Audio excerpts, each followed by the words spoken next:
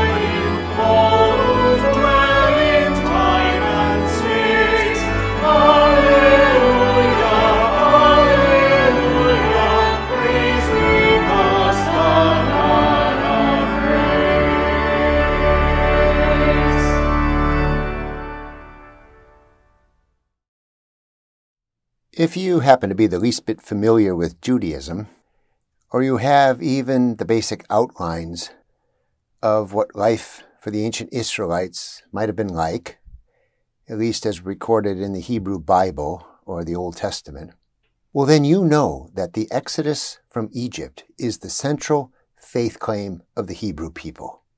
This God, this Lord of Moses and his older brother Aaron, brought the people of Israel out of 400 plus years of slave labor in Egypt. And time again, the Bible records some version of that claim, a repeated claim that expresses gratitude to God for saving the Hebrew people.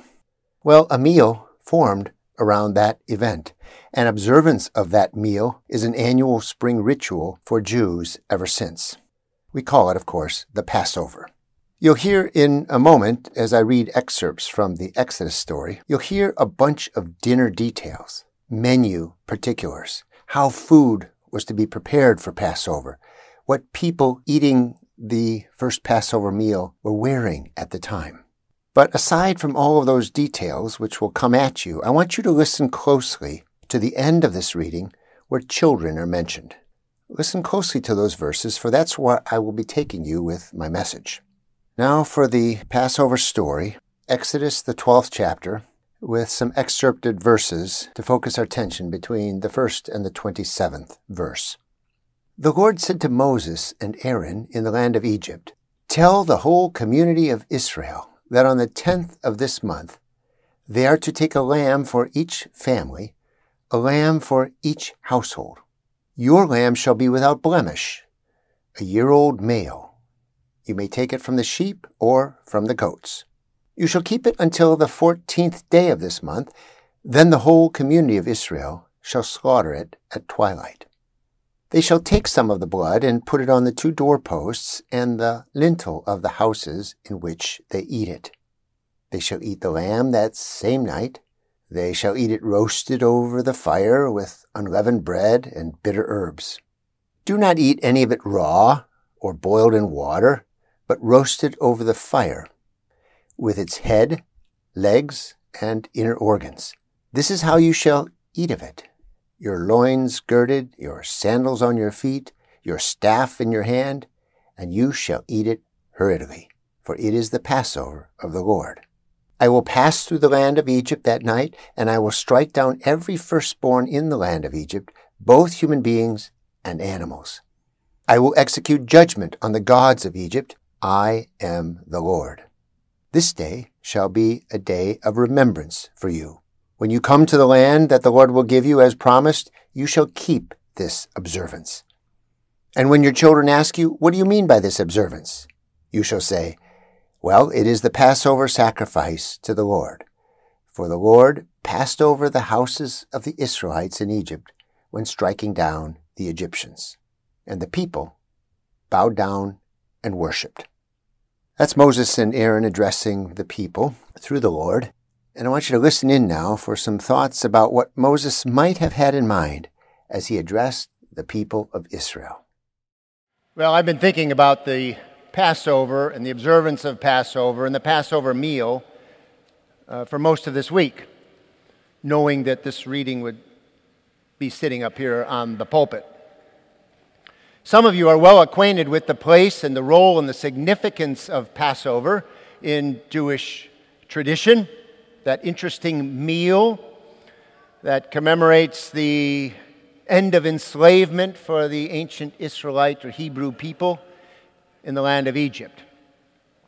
Others of you barely know what the Passover might mean, or the word itself seems easily confusing.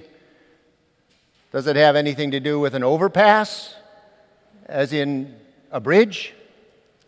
And if so, where does the Bible speak about bridges?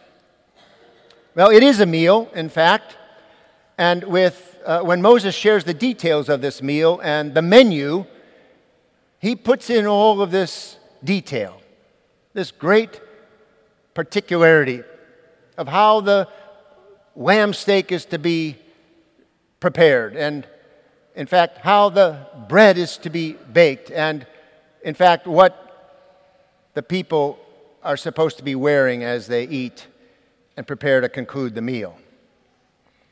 In place of no shoes, no shirt, no service, Moses and Aaron, they basically say to the people, well, get your sandals on and be ready to hike up your robe so you don't trip over it when you go running, and have that walking stick in hand. When I was at a restaurant on Friday evening with some friends, the server did not come to our table and say to us, hey, among our specials this evening, the chef has a specially prepared plate of bitter herbs. I tried to picture dollops of horseradish on kale lettuce and thinking that would probably approximate. No, bitter herbs, though, were part of the meal. Earlier that same Friday when I was dining out, Mac and I were at a rehabilitation center where one of our women is recovering. And one of her issues is to try to slow down her breathing so she doesn't hyperventilate, and to be more deliberate in her swallowing, which is challenged. And she has this little spiral notebook, and only 2 pages are filled out in it. One has the phone numbers of her kids, and the other page is the one instruction from her physical therapist, which said, chew each bite slowly and fully. Swallow completely before taking the next bite. I wondered for just a brief moment what Moses would do with this woman. The Israelites were charged to eat hastily, hurriedly, fast this meal. And how would this woman ever get out of Egypt safely if she had to eat that slowly. Hopefully, Moses and Aaron made provision for the elderly. Well, I've been thinking about this Passover meal I've been thinking about more than this Passover meal, I want to say, for this week. And specifically this morning, I want to look at what Moses said to the people outside of the particulars of that menu. What do you say to people who have been in bondage for over 400 years? What word would you give to them? How would you speak to them? What do you think they need to hear? 430 years, some scholars say, they were in slavery. Well, Moses does something interesting. He doesn't rehearse the cruelty of slavery. He doesn't talk about the heat of the sun and the horrific working conditions. He doesn't talk about how the people will be able to have gainful employment once they reach the promised land and shop wherever they want. He doesn't inspire them with an "I have a dream" speech, telling them that all people are created equal. And in the new promised land, justice will become a reality for all the children of God. Moses, he doesn't talk about the danger of the journey ahead, about the potholes and the police checkpoints and bringing some extra food along in case your body runs out of gas in the desert. He doesn't talk about the destination either, that there will be these supermarkets full of milk and honey, and that aquifers will never dry up, and that streams in that rocky land will flow forever. You know what Moses talks about? He talks about children. He speaks about their future and schooling them through the power of memory. Before the Israelites bolt north, Moses tells them that they are to become a nation of education, a nation of learning, a nation of teachers.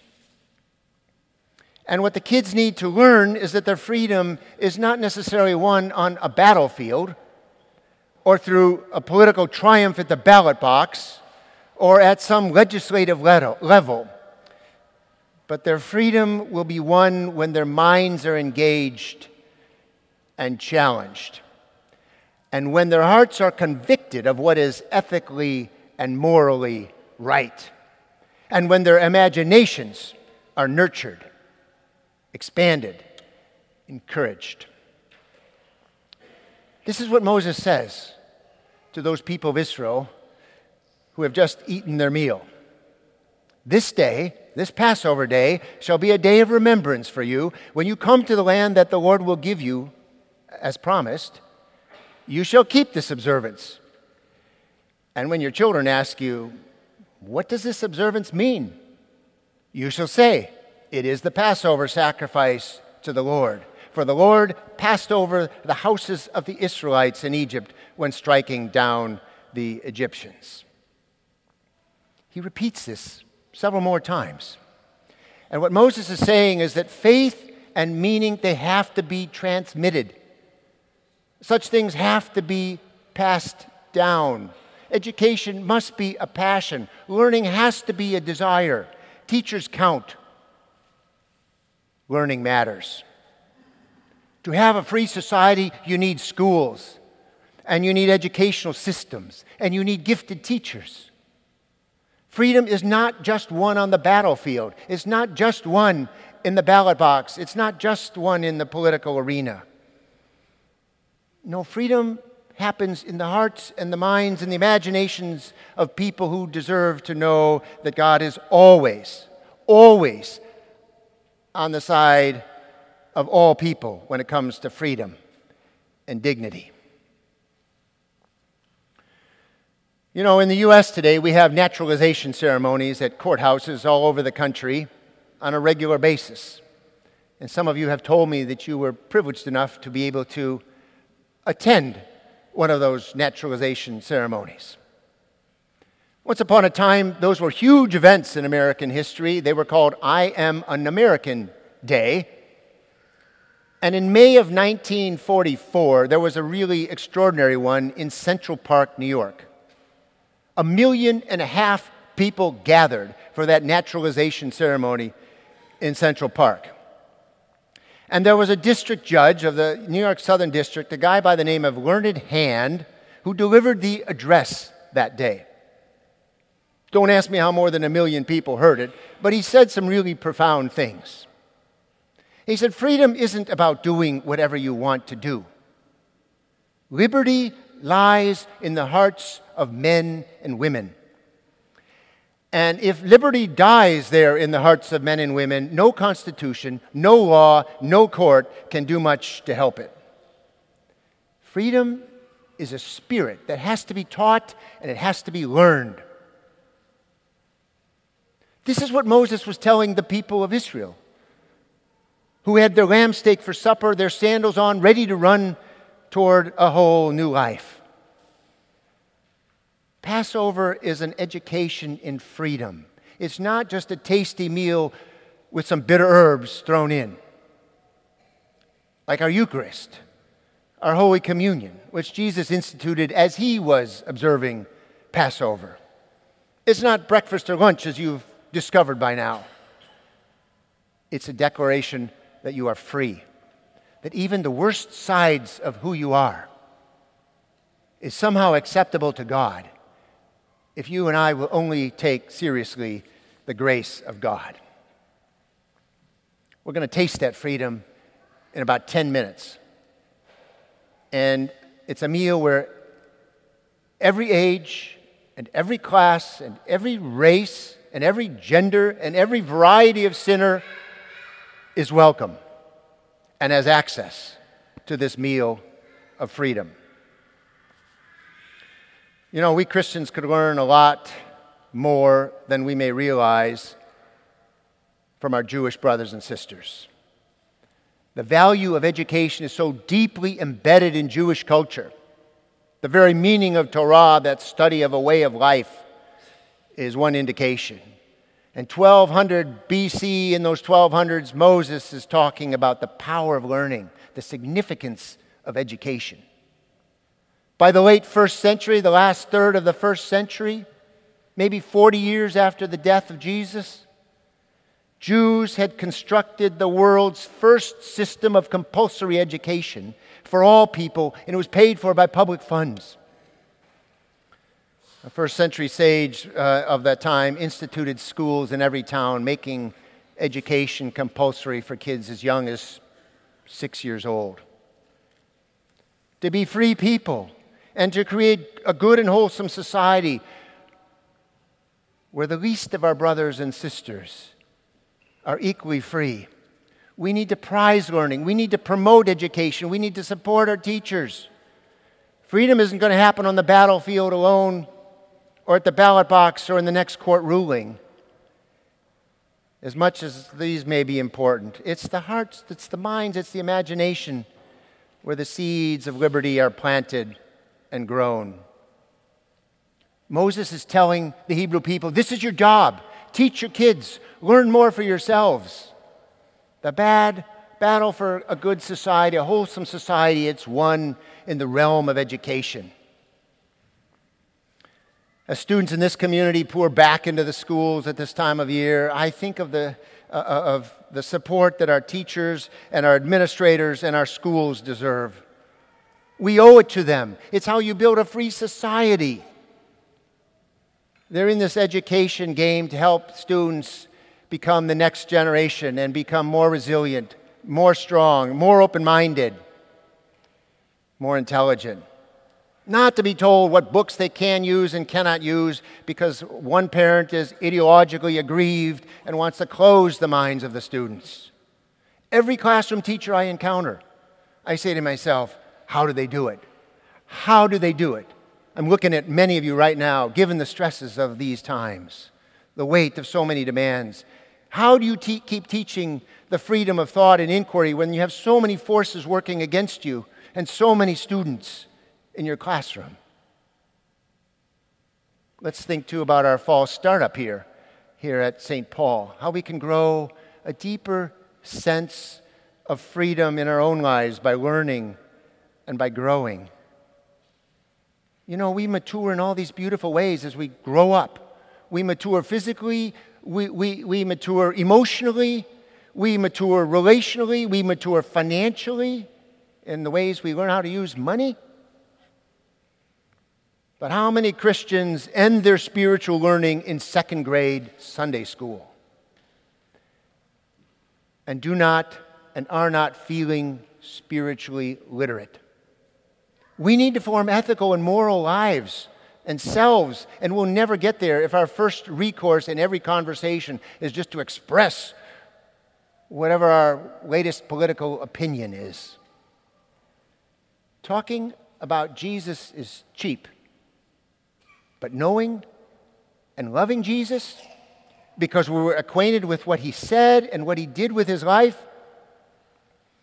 that's beautiful. That's incalculable goodness. So whatever we can do, whatever you and I can do in the seasons ahead, to expand our minds, to expand our hearts, to grow our imagination. Moses, the teacher, he'd be proud. And Jesus, the rabbi, he'd be honored. Amen.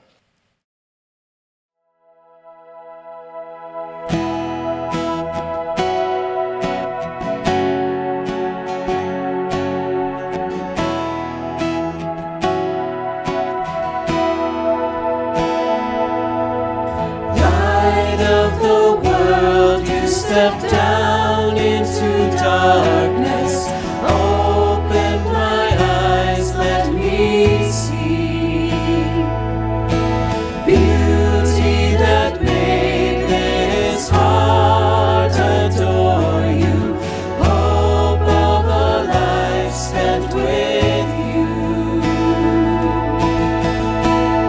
So here I am to worship. Here I am to bow down. Here I am to say that you're my God.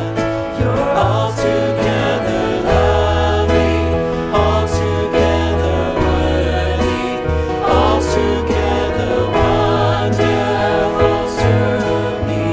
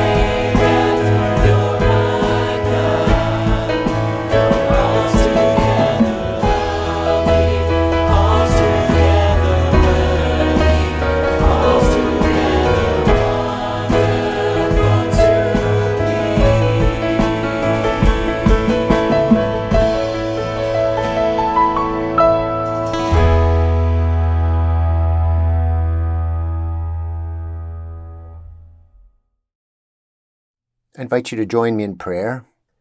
Our Father in heaven, hallowed be your name. Your kingdom come, your will be done, on earth as in heaven. Give us today our daily bread. Forgive us our sins as we forgive those who sin against us. Save us from the time of trial and deliver us from evil. For the kingdom, the power, and the glory are yours, now and forever. Amen. And now may the Lord bless and keep you. The Lord's face shine upon you and be gracious unto you. And may the Lord look upon you with favor and give you peace. Amen.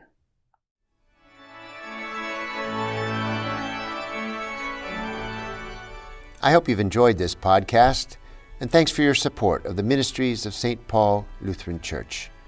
Our commitment to projects that lend hope to other people stretches across the country and around the world. We hope that in a good way you feel a part of that reach. Tune in next Thursday for another edition of the St. Paul Podcast.